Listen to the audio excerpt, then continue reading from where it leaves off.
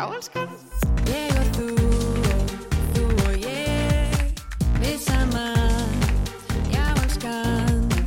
Ég og þú og ég, við saman.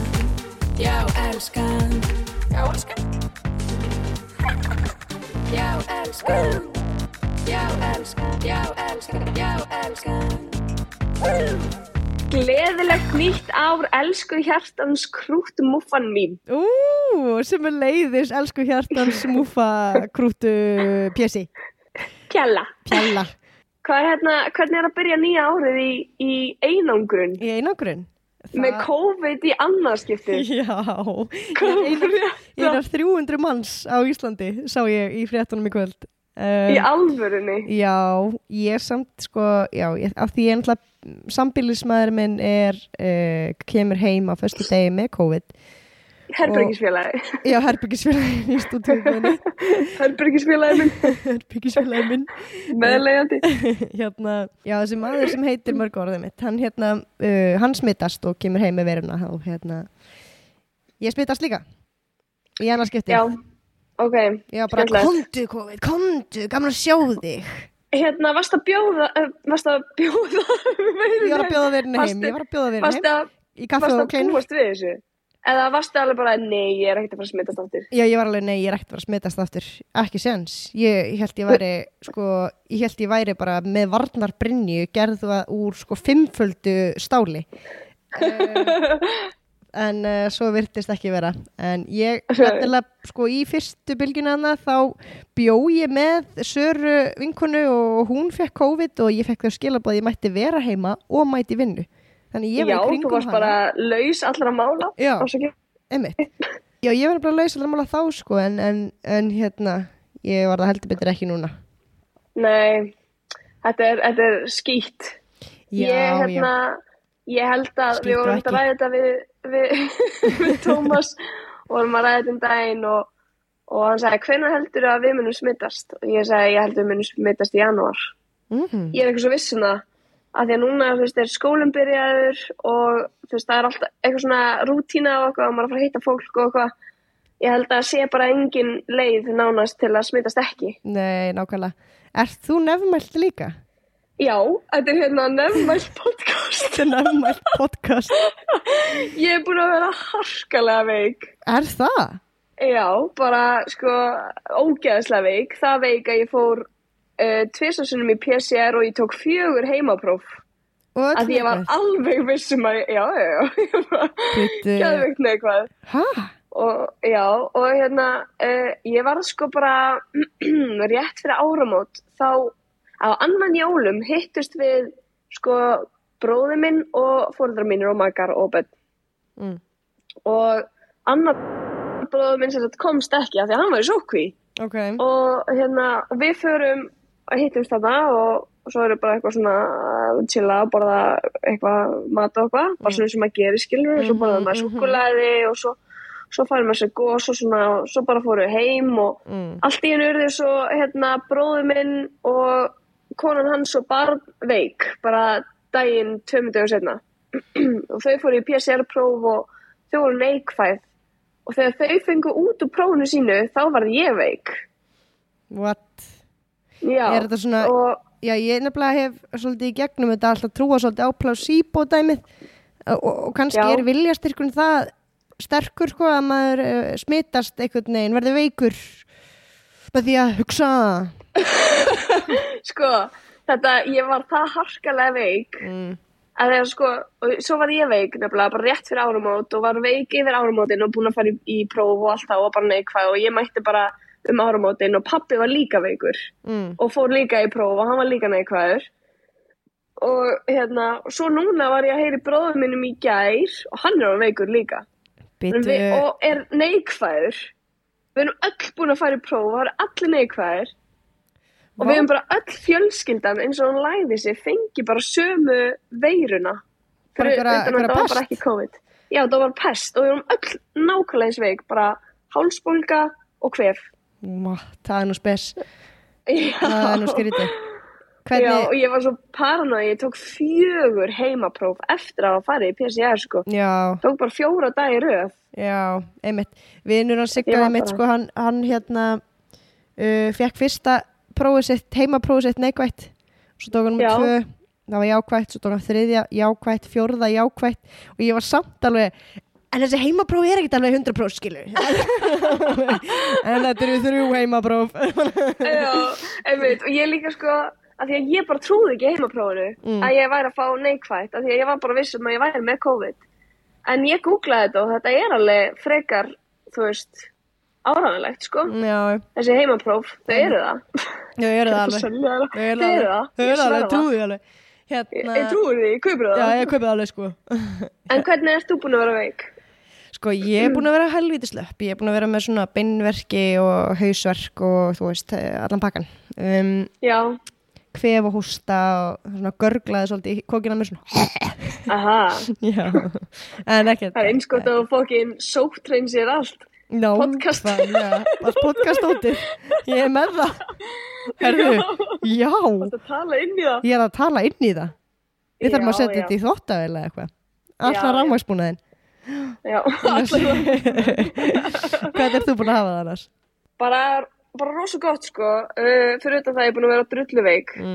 En svo var hérna skólinn að byrja í dag og allt komið svona aftur í rútínu og það svona pínu stemning. Pínu skemmtilegt. Kannast ekki við það. Kannast ekki við það. Nei. Einmitt. Já. Annars bara ógeðslega næs. Ég ætla að spyrja, ertu með einhver nýjársheit? Herðu, nei, ekki þetta árið. Manstu þegar við gerðum þau í fyrra? Þá vorum við með sko upplistuð nýjársheit. Ha? Það? Já, gamlástátturinn okkar í fyrra, hann var svo skipulaður, þaulskipulaður. Hlustaði á hann? Nei, ég man bara eftir. Ég man ekkert samt hver áramótin heitin mín voru og hvort ég hefði uppfyllt þau, en ég stóri ef það, fyrst ég man þau ekki. Já. En alltaf hafi ekki bara verið eitthvað svona, heilsutengt. Svona classic. Stóri ef það líka. Ég held að það hefði frekar verið eitthvað svona mjög heimspekilegt. Já. Manstu ekki, ég sé mikil heimspekingur. Já, einmitt. Ég þarf að hlusta hann á þátt. Ég ætla að rýna í hann fyrir næsta miðvikudag. Ok. Og ég ætla að fara yfir þetta, hvað við sögum. Ok. En sko, ég er bara með 1 nýjársheit á þessu ári og það er að halda geðheilsu. Já, flott hjá þér. Já, takk. Og það er að halda rugglapartí í Öskjuhlíð. Nákvæmlega. Ég vil að það halda rugglapartí í Öskjuhlíð. Þetta er gaman með þér. Já.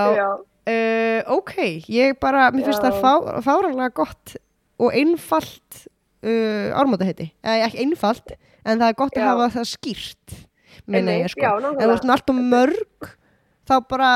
Clusterfuck. Er það aldrei clusterfuck á fyrstu 10 dögunum og þú gefst upp? Ég veit það. Ég nenni ekki lengur eitthvað svona heilsu, eitthvað að hlaupa svona mikið eða eitthvað. Nei. Ég er hætt því.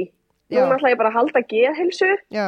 Ég var mjög tæp á síðasta ári, eða síðustu önn í skólanum. Þannig að núna er mikilvægast fyrir mig að halda geðheilsu á þessar önn. Hún verður mjög erfið og ég er tilbúin í slaginn. Já. Með geðheilsuna í fyrirrúmi. Með geðheilsuna í fyrirrúmi. Með geðheilsuna í fyrirtæki. Í fyrirtæki? Já, í fyrirtæki. Það er þig ok, flott sér þér. Ég er mjög ána með það. Ég skipa hæst ána með þetta. Ég ætla að spyrja þig, þegar þú lítur tilbaka á árið 2021, hvað stóð upp úr fyrir þig? Spánaferðin var mjög skemmtileg. Þegar ég fór mástu þetta til 2 vikur í ágúst. Já, það var rosa næs. Þú, hvað stóð upp úr hjá þér? Ég örugglega bara ferðalögin í sumar held ég, í bílnum. Já, sem við gerðum. Einmitt. Ég held að það er svona kannski staðið mest upp úr hjá mér, held ég. Já. Ég elska sumar. Ég líka. En ég sakna þess að fara að sumri til útlanda. Ég reynda að fór til útlanda en ég gleymi mjög hratt. En af því að það var bara eitthvað svona Danmörk, það er eitthvað svo common að fara til Danmörkur. En ef ég hefði farið... Já, ef ég hefði farið til Spánar eins og þú, þá hefði ég að lifa svolítið á því, sko. Ég það var brjála veður eða svona vont veður og rigning þegar ég vaknaði í gærmorgun og Já. ég tók bara svona 20 mínútur áður en ég fór fram úr og ég lokaði augunum og ég ímyndaði mér að ég var að koma á sundi á Akureyri og það væri ógeðslega heitt úti, ég geti bara verið á stuttermabornum og ég líti þarna til hægri og sé pulsuvagnin og ég eitthvað, ég ætla að fara að fá með pulsu og svo bara, ég ætla bara að rölda niður í bæ, það er svo gott veður labbaðan tilbaka fram í öndunum og bara, hjá kirkjunni og fuglasöngurinn og, ég fór fram á rúminu allt henni manneskja. Það? Já. Þú varst bara ný manneskja? Já, bara ný. Þú varst bara tilbúin í slaginn núna? Já, ég var bara tilbúin í slaginn. En í morgun? Gerðu það sama í morgun? Ég gerði það sama í morgun, svona litlu hluta til, fór svona aftur yfir þetta sko, en það hafði ekki þessu sömu áhrif sko, ég fór svo djúpt í þetta hana. Sterkt í gær. Já. Jólafríð er svona rétt að klárast núna. Við ætlum að fara til Tenerife í maí, ef allt verður í góðu lagi. Er brjála að gera hjá honum Sigga Já, hann spila eitthvað leik Það er þú ætlir til Tenerife Já, og ég er strax byrjuð að skoða flug og hótel og ég er alveg viss að ég sé að fara að lifa á því alla önnina að ég sé að fara út sko. Alveg pottþétt. Ég hef aldrei farið til Tenerife, hefur þú farið? Nei, ekki heldur reyndar. Nei. Hvenær er það að pælja að fara sér? Í maí, bara beint eftir próf. Já, víst vel bara þú veist. Það er svo langt síðan ég fór í svona sólalandaferð. Einmitt, og Tenerife er bara svona eins klassískar að það gerast. Og þannig vill þannig sko. Stemningin, drekka bjór með öllum hinum Íslendingurum. Já. Gerist ekki betra. Nákvæmlega sko, nákvæmlega. Ég er algjör Íslendinga fæla í útlöndum sko, þannig að við ætlum að finna okkur bara eitthvað sem er aðeins færri Íslendingar. Já, frábært, líst vel að. Já. Ertu með viðfangsefni sem við kannski að slæta okkur í? Já, ég er heldur betur með það. Ég var sko búin að preppa heilt annað viðfangsefni fyrir löngu síðan, af því að við náttúrulega, það var sóttkví í síðustu viku og ég man ekki hvað var vikun og þar undan, það var eitthvað og þannig að langt síðan ég preppaði þetta. Já. Svo bara rambaði ég inn á þetta umræðefni núna bara helgina og ég var bara, þetta ætla ég að taka fyrir á miðvikudaginn, þannig að ég er geðveikt tilbúin í þetta er svo ógeðslega spennandi. Ok. Það er spennt að heyra. Það ekki? Jú. Ok, er tilbúin? Tilbúin. Mánudaginn 13. mars árið 2006, þá tóku 8 heilbrigðir karlmenn þátt í rannsókn á nýju lyfi sem var kallað TGN 1412. Ok. Tómas Gunnar Njáll 1412. Got it. Tango, ég veit ekki hvað ég er. Ok. Allavega, þetta lyf var ætlað til notkunar á fólki með hvítblæði. En lyfjafyrirtæki sem að sá rannsóknina, það heitir Parexel International og það er stórt lyfjafyrirtæki sem er staðsett í norður London. En til að gera rannsóknina þá ákvað fyrirtæki að leigja nokkrar stofur af spítalanum sem er þarna í norður London, þarna á þessu svæði. En fyrir utan það er lyfjafyrirtæki algjörlega ótengt spítalanum. Ok. Og ég ætla bara að byrja á því að fara yfir sjúklingana eða þáttakendunar. Rob Oldfield, hann var sjúklingur 007 eða 007 og hann var 31 árs. Hann var nýkominn frá LA þar sem hann hafði verið í leiklistanámi í 2 mánuði og á þessum 2 mánuðum hafði hann safnað upp hellingaskuldum og þurfti einhvern veginn að borga það tilbaka.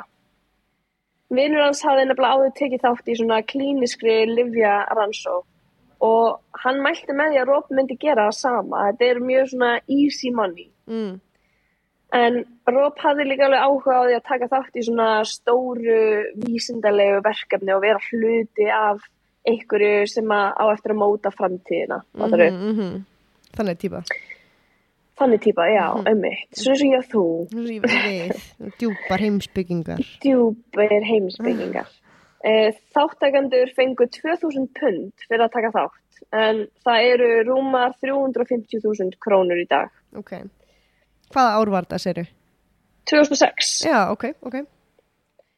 David Oakley er sjúklingur 001 en hann hafði áður tekið þátt í tvisvarsinnum, tekið þátt í svona stóri lyfjarannsókn og honum fannst þetta bara frekar góðu díll að fá 2000 pund fyrir að liggja inni á spítala og chilla í einhverju rannsókn í 3 daga. Honum fannst líka gott að geta tekið þátt í rannsókn sem á svo að hjálpa fólki í framtíðinni og honum fannst hann vera að leggja sitt á mörkum, bara svona sama og Rob, hugsaði. David var elstur af öllum þáttakendunum, hann var 34 ára gamall og hann hafði mjög mikið til að hlakka til í framtíðinni.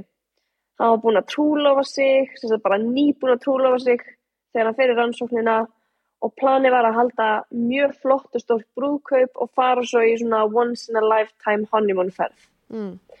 Og svo sjálfsög næsta skref eftir því voru að eignast börn með konunni sinni. Næsti sjúklingur er Rasti Khan. Það var sjúklingur 002. En hann var 23 ára þegar hann tók þátt í rannsókninni. Hann var nýbúinn með háskóla og var, eitthvað svona á milli vinna eða þannig. Og hann sagði að taka þátt í svona klíniski rannsókn mjög sniðugt þegar maður vantar pening og að því náttúrulega mjög snöggur að vinna inn mikinn pening á stuttum tíma. Fyrir honum var þetta bara no-brainer. Hann bara hugsaði sig ekki eins og 2 árum. Allir 8 þáttakendurnir þurftu að fara í einhverju svona minniháttar rannsóknir þegar þeir mættu á svæðið. Og þegar það var búið þá settust þeir allir niður saman í einhverju fundarherbergi þar sem að fari yfir alla pappirsvinnuna með þeim.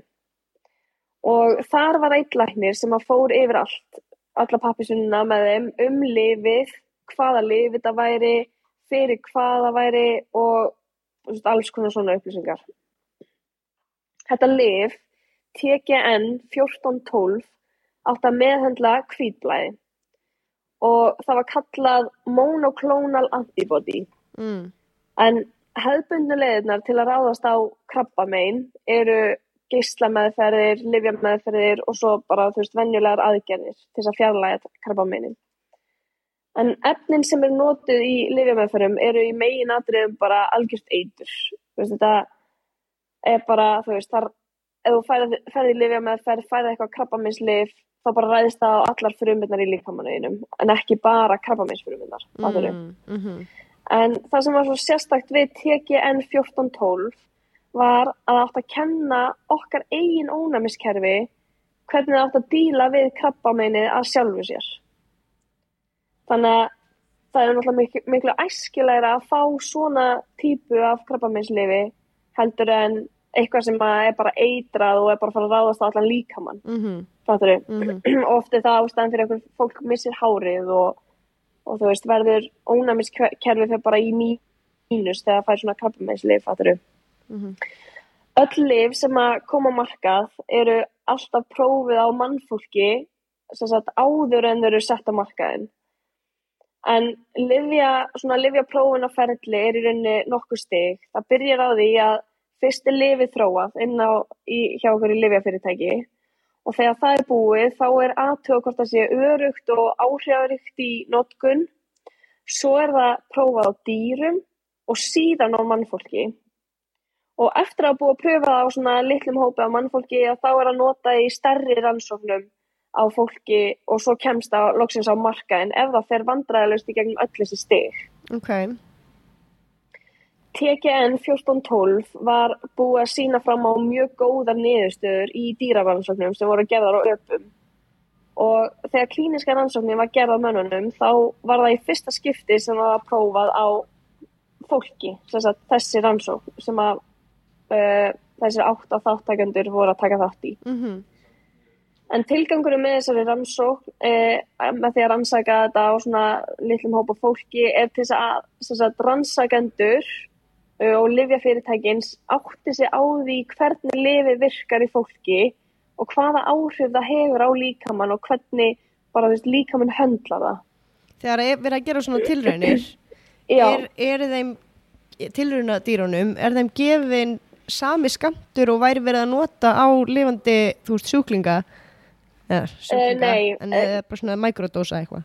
Já, þetta ætti bara að vera lítill skammtur, bara til þess að athuga, einmitt, bara svona, ok, hvaða áhrif hefur þetta líkamann? Og svo það, þú veist, skoðað út frá þessum rannsóknum hvað hægt að gefa mannfólki stóran skammt þannig að hafi ekki eitrunar áhrif, fattarðu? Já, ég skil, ok. Þegar mennirnir sátu í fundarherberginu ásamt lækninum og voru að fara yfir alla pappisvinnuna, þá áttuðu þeir sig ekkert alveg á því að þetta væri, þú veist, í fyrsta skipti sem að lyfið væri prófað á mannfólki. Þú veist, það stóð í einum punkti af okkurum 15 og það var ekkert farin eitt sérstaklega út í það. Okay. Þú veist, það var ekkert sagt, þeir eru fyrstir, bara eitthvað svona, þið verða að átta ykkur á þessu. Það var bara svona slætað í gegnum eins og allt hitt. En þegar svona lyf eru prófið á manneskjum í fyrsta skipti, þá fylgir því að sjálfsögðu alltaf einhver áhætta. En þátttakendur vissu allir að það væri alltaf einhver áhætta að taka þátt í svona rannsókn. En þær aukaverkanir sem voru skráðar á blaðið og farið yfir með þeim voru bara eitthvað svona minniháttar eins og útbrot og bráðaofnæmi. Og ég meina að þú getur fengið bráðaofnæmi bara eiginlega hverju sem bara eins og stungin af býflugu, þú veist ekki hvernig líkaminn bregst við því og þeir voru bara tilbúnir undir þetta, þú veist, bara þeir eru þá með lækni hjá sér, skilurðu. Aukaverkanirnar sem eru skráðar voru svo minniháttar, þannig að þeir hefðu bara ekkert áhyggjur af þessu og þeir skrifuðu bara allir undir. Þetta var lyf sem var búið að fara í gegnum fyrstu umferðar rannsóknum og það var búið að fá samþykki frá stjórnvöldum. Þannig að hvað gæti eiginlega farið úrskeiðis? Þetta var búið að fara í gegnum allir þessi stig vandræðalaust og búið að fá þetta samþykki. Svo rann mánudagurinn 13. mars upp.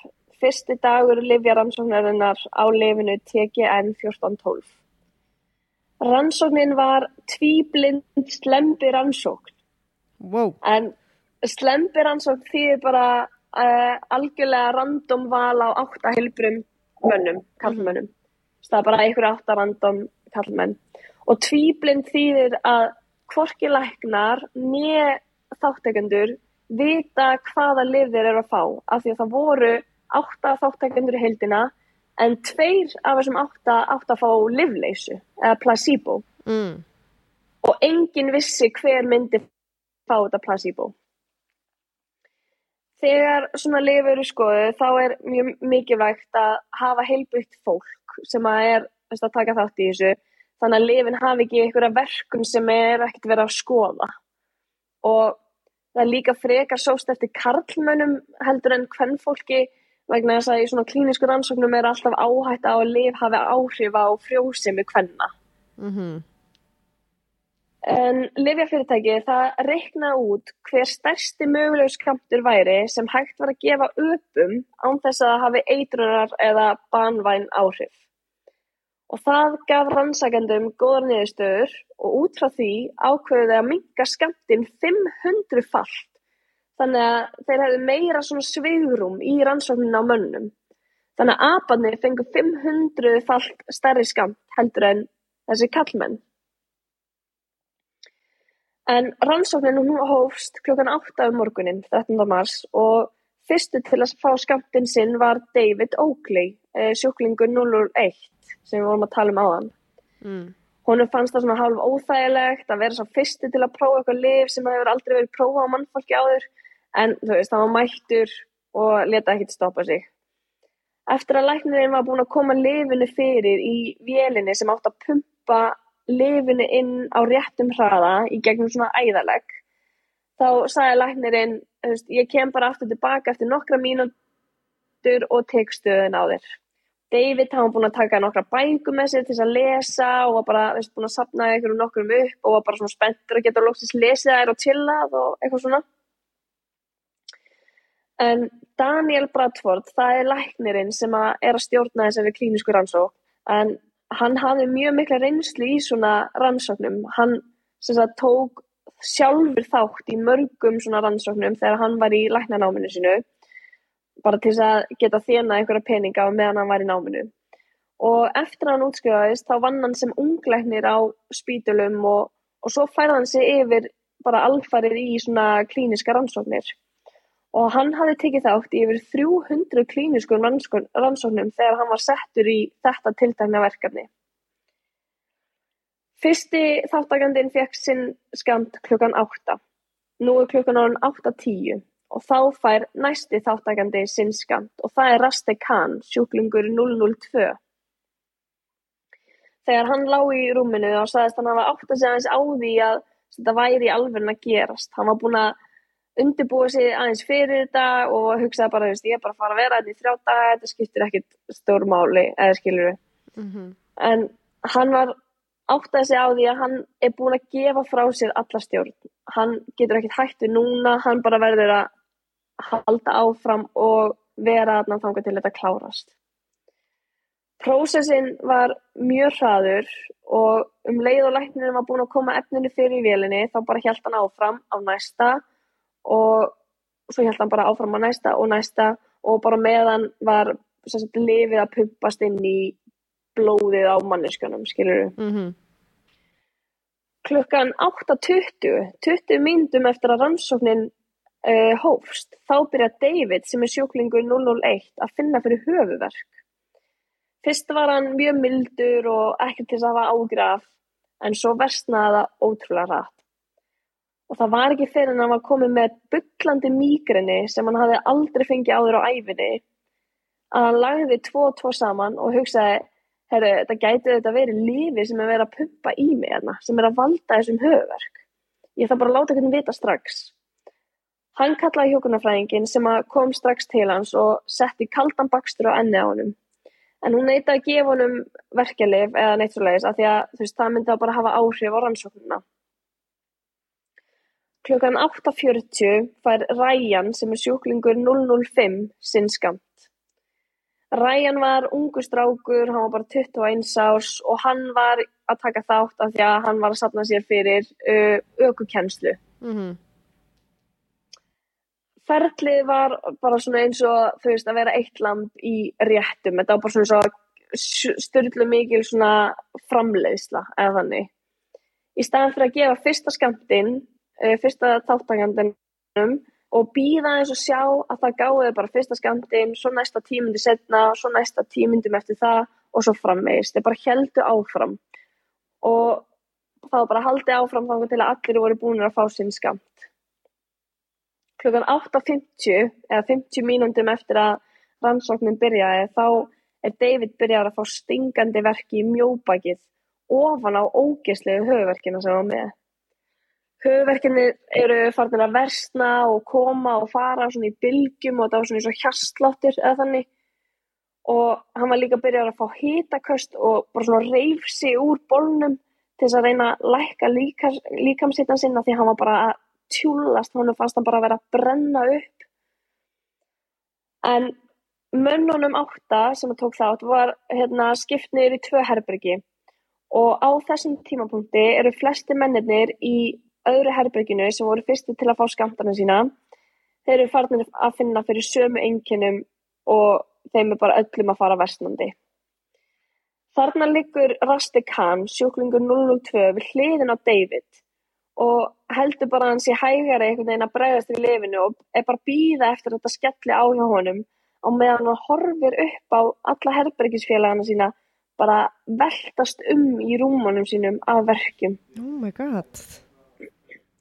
Þrátt fyrir að ástandið var orðið svona ógeðslega slæmt í öðru herberginu, þá ákvað Daniel Bradford, læknirinn, bara að halda áfram og gefa restinni í hinu herberginu sinn skammt.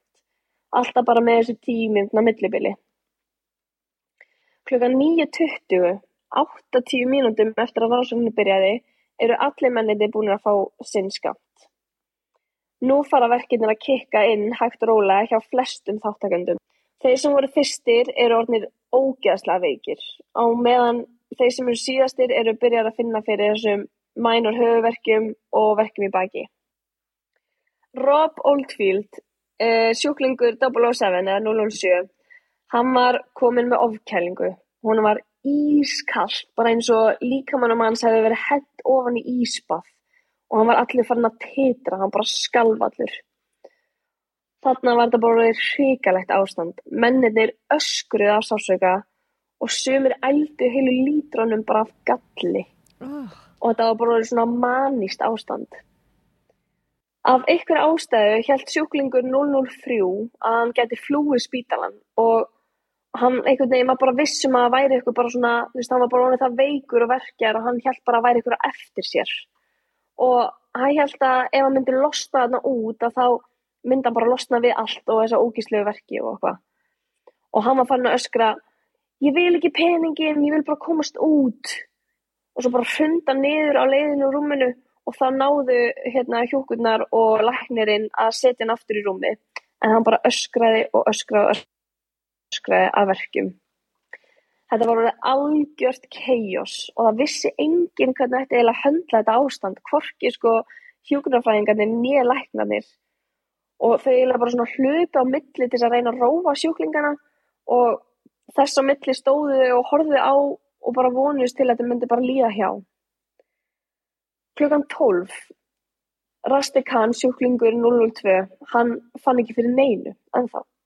Og hann horfði bara í kringum sig og hann lýsti ástandinu eins og hann væri bara staddur í hryllingsmynd. Og hann beið eftir að myndi enda í þessu ástandi sem að mennirnir í kringum hann voru komnir í. Og hann vildi ekkert meira en að hætta við á þessari stundu. Hann var orðinn skítræddur. Nú fóru læknarnir og hjúkrunarfræðingarnir að draga tjöld fyrir öll rúmin til að hinir sem að lágu við hliðina og gæti ekki hort upp á hvað var í gangi hjá öðrum. Daniel Bradford, læknirinn, hringir loksins niður á gjörgæsludeild á spítalanum. Og af því að hinga til vissi spítalinn ekkert að þessi rannsókn væri í gangi. Þetta var tvennt aðskilt, þetta var bara lyfjafyrirtæki og svo spítalinn. Einmitt. Og lyfjafyrirtæki var náttúrulega bara að leigja þessi herbergi, skilurðu. Og þannig eru leiðinni 4 tímar? Já. Já, ok. Daniel náði ekki í neitt í gegnum símann, þannig að hann hljóp bara niður þessi 2 hæðir og inn á gjörgæsludeildina og greip bara fyrstu 2 læknana sem hann sá.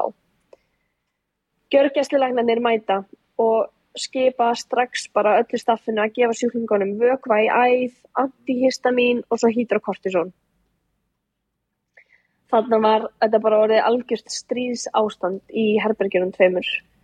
Ein hjúkan kom til Rasti Khan, sjúklings 002 og tók bara fór svona aftengjan, tók alltaf snúrur í sambandi hjá honum og fjarlæði æðalegginn og svo sagði hún honum bara að drífa sig að sækja sér mat og ykkur svo myndi svo koma og ná í hann fljótlega. Þetta er, þetta er sá sem var ekkert verkjaður? Já, ok. Og hann man eftir að hafa hugsað, hvað gerðist eiginlega? Hvað er eiginlega í gangi hérna? Hann er placebo. Já, ok. Okay. Klukkan 1, 5 klukkutímar síðan rannsóknin hófst. Þessi 2 sjúklingar sem fengu lyfleysuna eru sendir heim. Þar á meðal er Rasti Khan, sjúklingur 002. Honum var sagt að taka dótið sitt saman og bara drífa sig heim. Hann fór tilbaka inn á stofuna og hún var alveg tóm. Nema stofan leit út eins og í hryllingsmynd. Það var bara eins og það hefði orðið eitthvað stríð þarna inni og svo var bara dauðaþögn og var allir farnir út úr stofunni. Býtu, hann fór þá að ná sér í mat? Já. Ætlaði svo að koma tilbaka? Já, sækja dótið sitt og fara heim. Já. Og meðan hann fór í mat þá leið hann 1 klukkutími og þá voru þessi 6 sem að eftir voru, af því þeir voru 2 sem að fengu placebo. Þessi 6 sem að eftir voru, þeir voru færðir allir saman inn í eina stofu svo það væri hægt að fylgjast með þeim öllum í einu. Þarna ákveðu læknar og hjúkrunarfræðingar að dimma öll ljósin og fá okkur svona ró eins og þau gætu yfir herbergi. Og sjúklingarnir voru einhvern veginn svona bara detta inn og úr meðvitund. Voru bara að sofna en þeir voru bara eiginlega meðvitundalausi svo fenguðu meðvitund bara af verkjum, skilurðu. Og þeir áttu þess ekkert á því hvort það væri dagur eða nótt eða hvað var eiginlega í gangi. Þrátt fyrir allt þetta þá trúði Rob Oldfield, sjúklingur 007, ennþá að hann væri í öruggum höndum og hann einhvern veginn treysti ennþá lyfjafyrirtækinu og honum datt ekkert í huga að þeir væru bara mögulega að fara að deyja.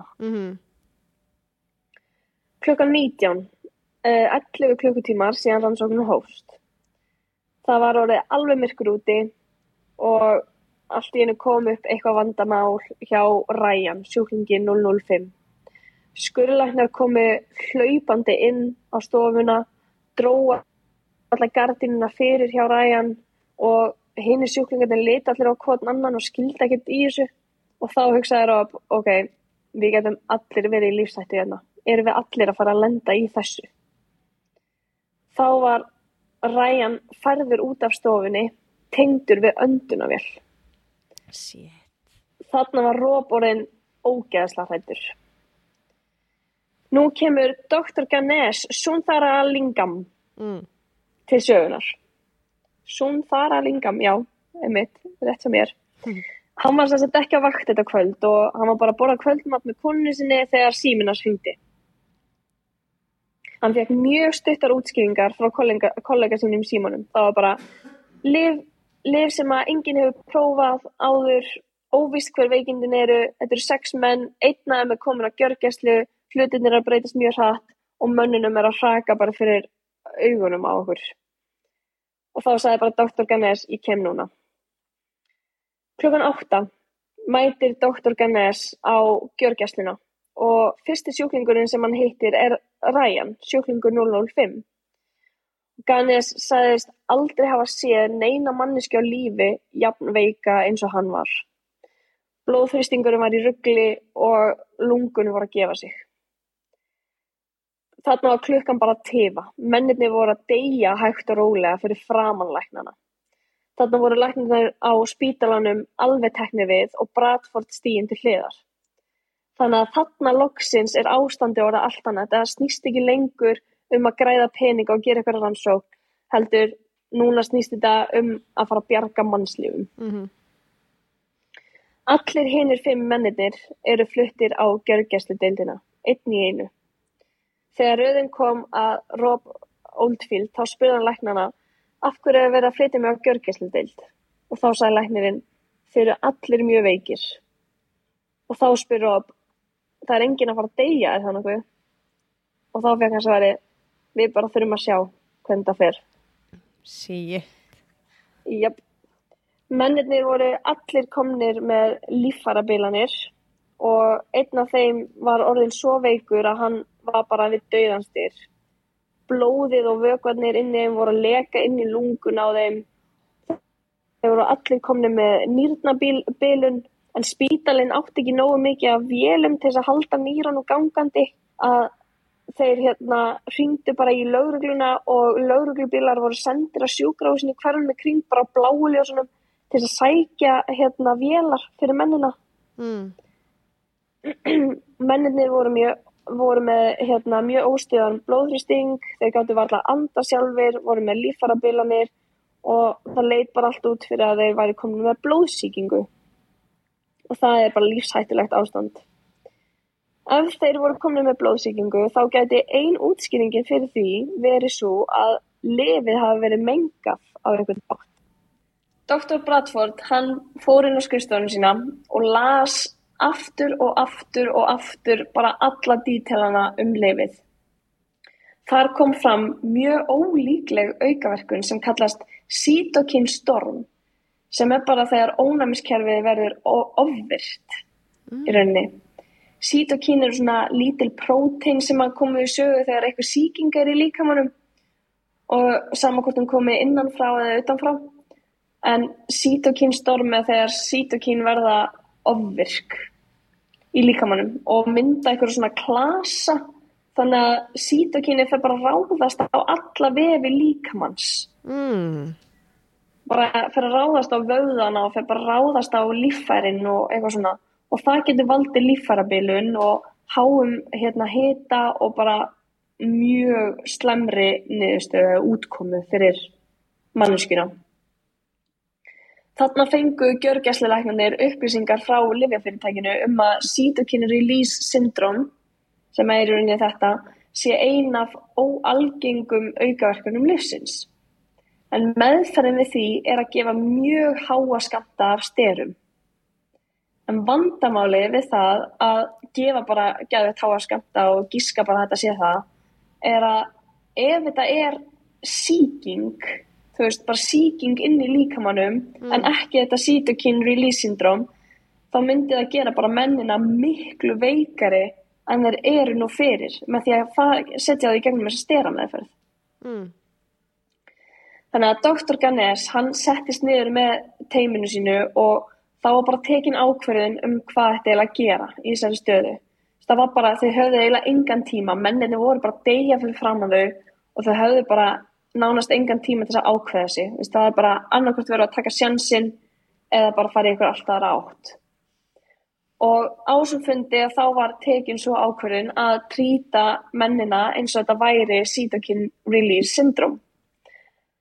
Þannig að þeim var gefin 1000 milligram af sterum sem ógeðslega mikið magn og svo var í rauninni bara ekkert annað en að bara bíða og sjá hvernig þeir myndi verða því það tekur pínu tíma fyrir steran að kikka inn í líkamanum. Klukkan 3:30 nóttina þá var hringt í aðstandendur og þeir voru fengnir til að koma niður á spítala. Þeim var tilkynnt að ástandið væri orðið mjög óvíst og þegar ein kona mætti þá var einn af læknum sem kom fram og útskýrði fyrir konunni sem sagt Hans David að hann væri orðið mjög veikur. Þeir væri að gefa mönnunum mjög stóra skammta sterum þannig að hún þurfti að búa sig undir að þeir líta allt öðruvísi út heldur en þeir gerðu í rauninni. Konan Hans David, hún fór inn á stofuna, tók í höndina á manninu sínum og hún bara takti hann ekki. Hann var bara allir útblásinn.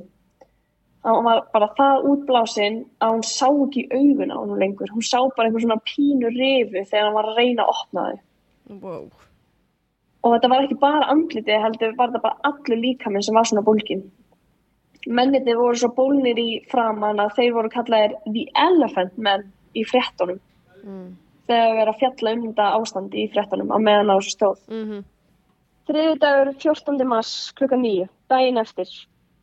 Þá hefur lögreglan samband við viðeigandi deild yfirvalda sem að stjórna svona klínískum rannsóknum. Rannsóknarlögreglan mætir á svæðið og skoðar herbergin sem að mennirnir lágu í. Bara þarna fyrst og öll gögnin voru skoðuð sem voru á svæðinu, allt sem að var á staðinum og bara trýtað eins og allt væri sönnunargögn. Alls konar sýni voru tekin, bæði af lyfinu, af lyfleysunni, blóðsýni voru tekin og bara margt fleira. Og það var sérstaklega að vera að athuga hvort að ykkur hefði mengað lyfið að valdi þessu hræðilega ástandi. Þetta var allt bara algjör mystería. Það var ekkert vita hvort að ástandið á mönnunum myndi versna eða hvort þau myndi fara að lagast og láglega.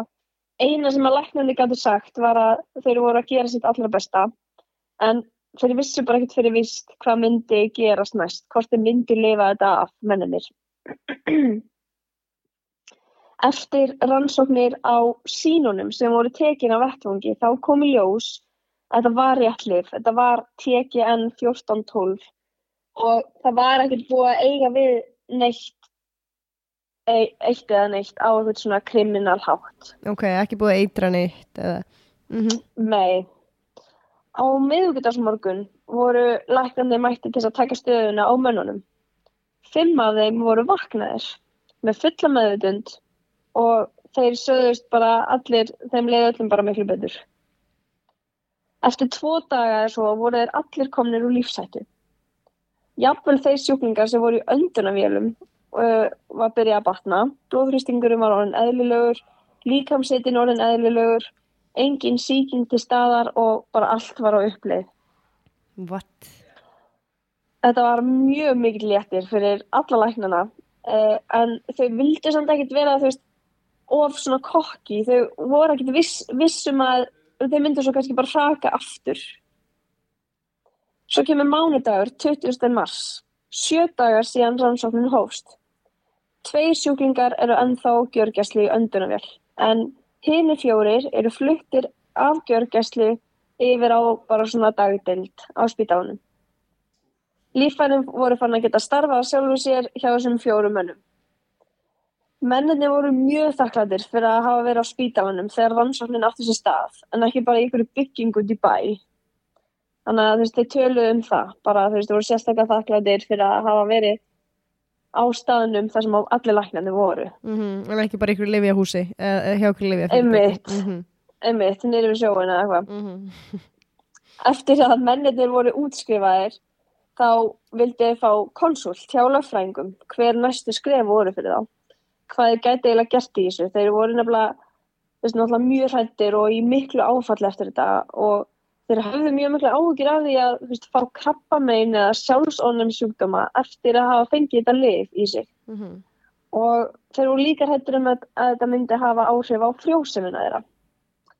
David talaði að þegar hann kom heim til sín þá var hann með heilsu á við nýraðan mann. Hann gat alltaf hrift sig út af því að hann var orðinn svo, weak í vöðunum af því að lyfið og þessi cytokín voru bara búin að ráðast á öll líffærin, skiljum við.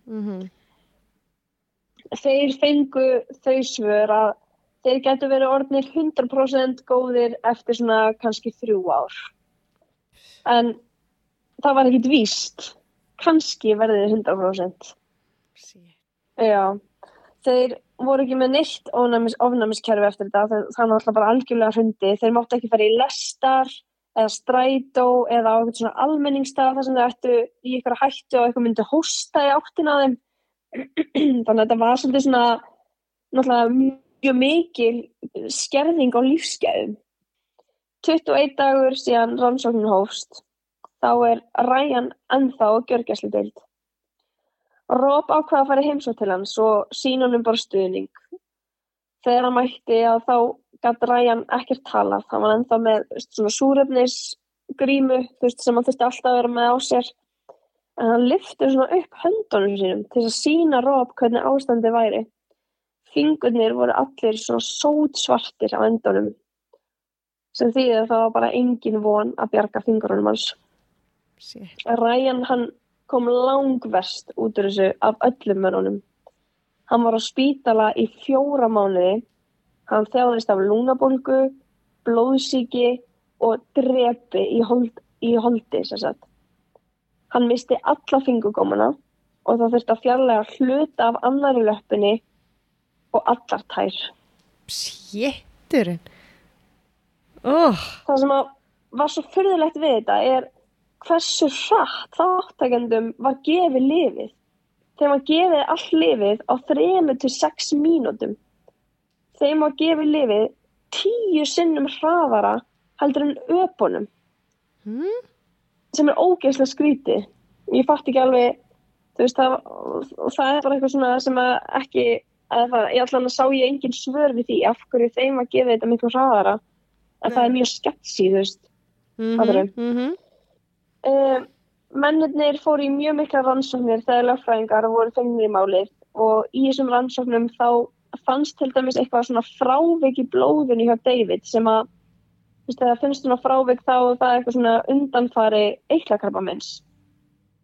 Og það var mjög mikið sjokk af því að, fyrir hann af því að þarna ætluðu þau pari bara að halda áfram með lífið sitt og þau voru nýbúin að gifta sig og eitthvað svona. Við erum komin 23 dögum eftir rannsóknina. Deildin sem að gaf leyfi á þessa lyfjarannsókn og hún mætti eiga sér stað, hún gaf út fyrstu drög að svona skýrslu hvað fór úrskeiðis í rannsókninni.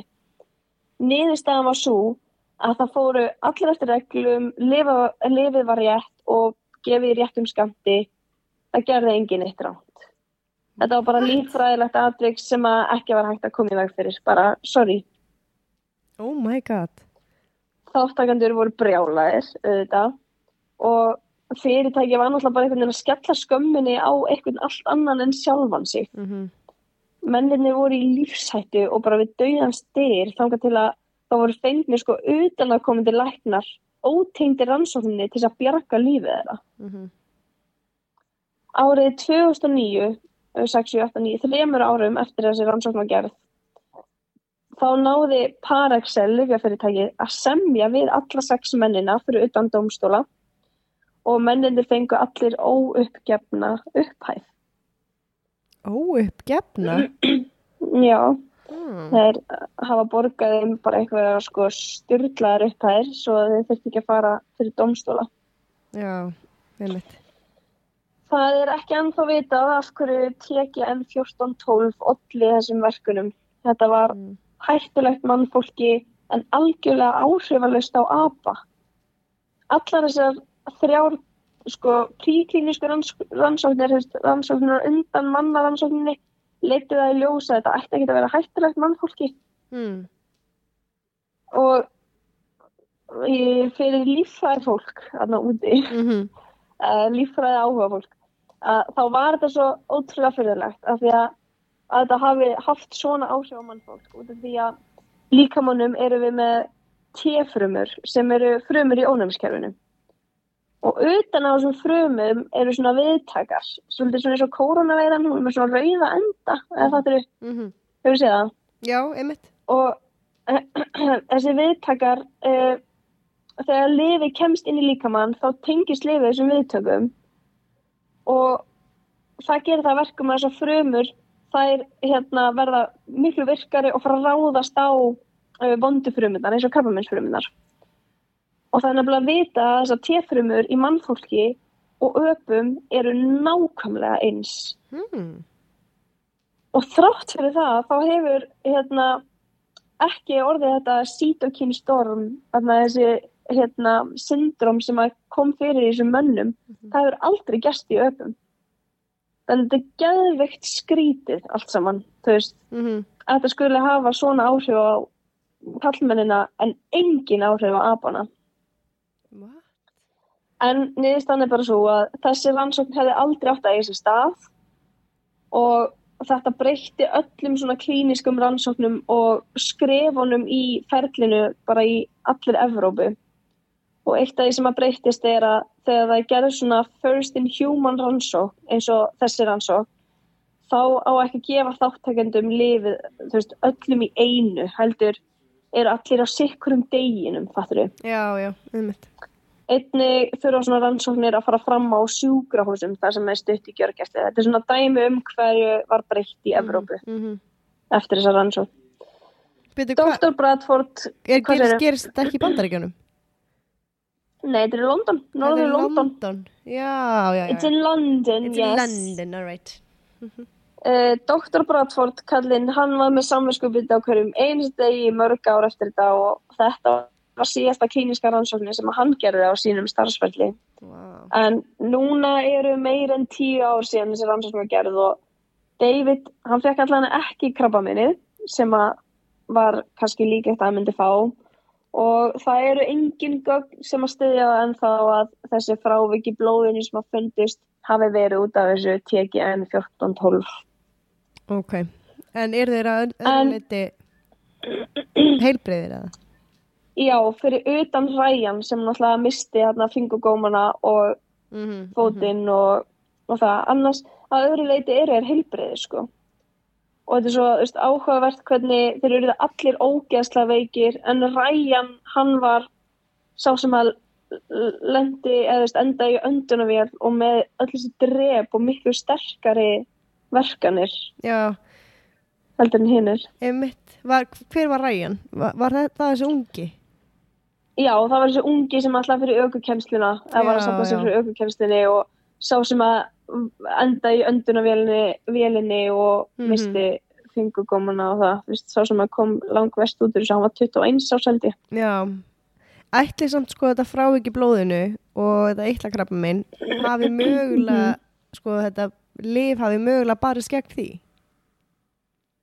Gæti verið. En það lyf var samt ætlað til þess að nota á hvítblæði. Já, ok. En þú veist, maður veit það ekki, þetta er svo fáránlega skrítið allt saman. En þetta minnir mig samt svona pínu á COVID út af því að, þú veist, þess að þú ert búin að fá COVID 2 sinnum. Og ég er ekki ennþá búin að fá það. En þú veist, þeir sem að fá þú kannski varst veik 2 alveg frekar mikið í einhvern stuttan tíma. Og menn aðrir fá engin einkenni. Þetta er svo skrítið hvernig... Já, mjög skrítið. Sko. Já, ég ætlaði ekkert að blanda sjálfur mér inn í þetta. En ég fattaði það eftir á. En svona þú sem ert búin að fá COVID tvisvar versus manneskja sem að var eiginlega ekkert veik og fekk engin einkenni. Einmitt. Mjög spes. Mjög skrítið, sko. En mér líka svo áhugavert hvað þetta er, sko, hvað er stutt síðan þetta var. 2006? Já, það er ekki svo það gerst eitthvað fyrir löngu síðan, sko, þetta var bara var að gerast. Nei, eitthvað 19. súrkál, eða 18. súrkál. Það hljómar eins og okkur svona 17. aldar tilraun, sko.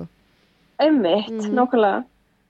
En sem sagt árið 2013 þá komst TGN 1412 aftur á markað eftir svona nýjar klíniskar lyfjarannsóknir undir nafninu TAB 08, TAB 08. Ok, og er þetta notað Já, sko, í þessu lyfi, nýja lyfi, er aðeins 0,1% af því mótefni sem að var í TGN 1412. Og lyfið er gefið í æð 40 sinnum hægar heldur en það var gert þarna í London. Samt eitthvað svo skrítin tilhugsun að það sé verið að nota það eftir þetta. Já, einmitt, nákvæmlega. Þetta held ég var í Rússlandi sem að það er verið að þetta TAB var búið til. En já, þetta er frekar sturlað, sko. Þetta er magna. Gaman að ég elskar svona lækna rannsóknir. Finnst það skemmtilegar? Já, mér finnst þetta svo, og líka bara, þetta var svo skrítið. Ég var bara eitthvað að andvaka eitt kvöldið og var bara eitthvað svona að fletta í gegnum síma minn og svo fór ég á YouTube og var eitthvað svona að skoða eitthvað og bara sá ég allt í henni þetta. Og þetta er klukkutíma svona viðtalsþáttur og heimildamind sem ég horfði á. Já. Og ég bara horfði á það allt saman, bara í einum rykk. Bara klukkan 3 nóttina, allir sofnaðir. Sérðu þá alla mennina eða sérðu eitthvað, þú veist, myndir af þeim og meðan þeir voru með einkennin? Eða það? Nei, þetta var leikinn heimildamind, en það var viðtal við mennina samt, sko. Á ég að setja inn hljóðbrot? Já, setja inn hljóðbrot. Ég ætla að setja inn hljóðbrot af honum Degi. Dagur. Dagur B. Eggertsson er með COVID. David, hlustum á hann David segja frá lífinu eftir rannsóknina. Skellum við inn núna. Summing up the whole period, that whole miserable, sad time, I would just simply say I was unlucky. But it didn't kill me, and that's pretty good. We have 3 kids now. Having my first child, with the fact that there's a chance we might not have been able to have kids, made it even more special.